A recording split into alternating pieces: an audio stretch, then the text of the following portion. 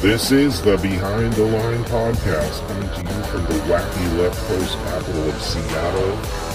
News from the Pacific Northwest, the left coast, the U.S., and the world that matters. The stories the MSM won't talk about. Deciphering the truth through all the lies. For more, visit BehindTheLinePodcast.com.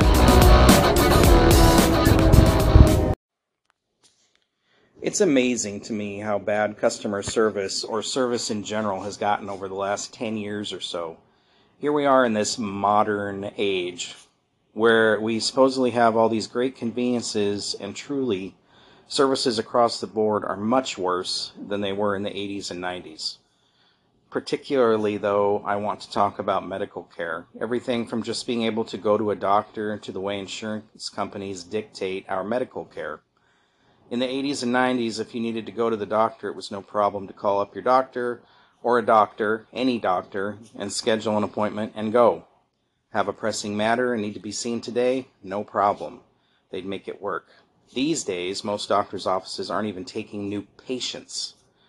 So if you aren't established somewhere already, good luck getting into one. Hence the need for all these walk-in clinics, or even the emergency room at the hospital gets abused by people just wanting to be seen for routine issues. Emergency rooms always seem to be packed at all hours of the day, which means you'll be waiting 3 to 5 hours if you go in there with anything other than a life or death emergency. I was recently sick with a pretty good respiratory infection. I don't usually go to the doctor for anything, but this was getting to a point where I felt like it could become pneumonia or something similar. I called my doctor. I broke down in 2022 when I had issues with my blood pressure and finally got a doctor. I had to go to one 30 minutes away from where I live because there were none who would see me in my own town. Anyway, I called my doctor about this respiratory infection and was told they could see me in February and advised me to go to a walk-in clinic. I have very good insurance through my employment. A lot of good that seems to do, though. I didn't end up going because I didn't want to spend hours at a walk-in clinic waiting to be seen. I had some ivermectin I had recently gotten and took that for 5 days, and it cleared it right up.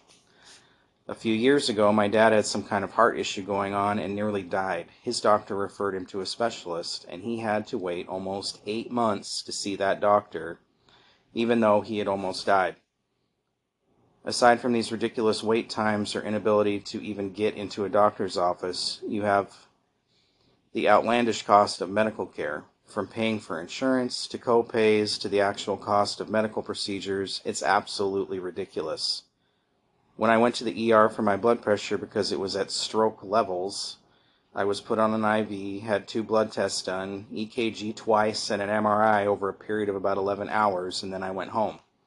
They billed my insurance company over $13,000 for that. My out-of-pocket was about $1,500. I mean, that's better than $13,000, but how does what they did possibly add up to $13,000? A couple years ago, I was looking at costs for medications, which I'm sure most people are aware is off the charts ridiculous. Did you know there's a cancer treatment that costs $480,000 per treatment? This is wrong. This is a scam. It's robbery. It's criminal. You have insurance companies deciding if you can see a specialist or if you can have a surgery and a whole host of other things. A friend of mine's wife was scheduled to have surgery on her esophagus because hers only works correctly about 50% of the time. She's had a major acid reflux problem which causes her to vomit multiple times a day. Her doctor determined surgery was necessary, and this had been planned for about a year. My friend took time off work, as did his wife. Everything was scheduled for them to stay at or near the hospital for about a week after the surgery to monitor how it went.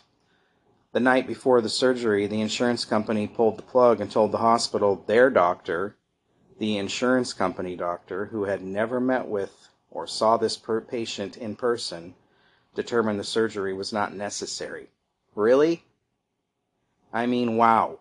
No one should be determining patient care but the patient and a person's actual doctor. No insurance company, no politician, no make-believe doctor who's never actually met or seen the patient in person. No insurance company should be making these decisions for financially No insurance company should be making these decisions for any reason because their decisions are strictly financially motivated and not patient care motivated. All they care about is saving money. When her actual doctor demanded a video conference the next day with the insurance company doctor, the insurance company doc was a no-show for the video conference. So no surgery, and no idea when that may happen now. And what is their recourse? Who other than their doctor will go to bat for them? Who can go up against an insurance company, some giant corporation, where it's probably impossible to even talk to someone who can make a decision? It's all a game. All they care about is the money kept, is about keeping their money, keeping it and getting more of it. It's just big business, plain and simple, at the expense of your health. These pharmaceutical and insurance companies are making money hand over fist and limiting our access to medical care so they can get rich. Politicians won't do anything about it because they, the pharmaceutical and insurance companies, have the lobbyists and the money to keep the politicians on their side. It's disgusting. I wonder how many people die each year because the insurance company refused medicine or medical care. Big Pharma has 1,834 registered lobbyists, which means they have more than 3 lobbyists for every member of Congress.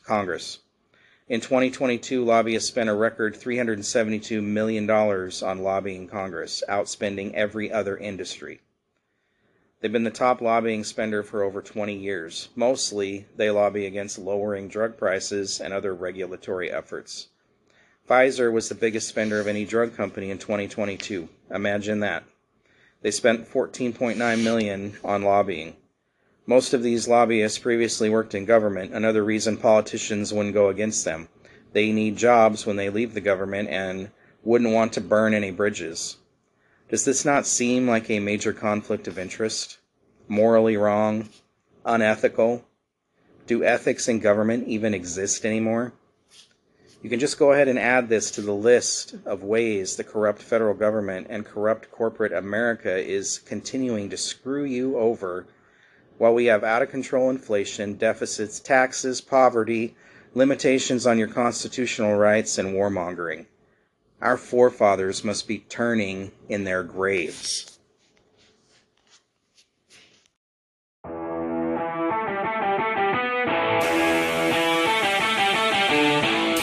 Thank you for listening to the Behind the Line podcast. If you like this broadcast, please like and share it. Please follow us on Facebook, Rumble, YouTube, Twitter, Truth Social, Telegram, Gab, Parler, and LinkedIn. You can find our podcast at BehindTheLinePodcast.com, NetNewsNetwork.net, and on Anchor, Spotify, Amazon Podcasts, Apple Podcasts, Google Podcasts, iHeartRadio, TuneIn, and anywhere podcasts can be found. Thank you for your support.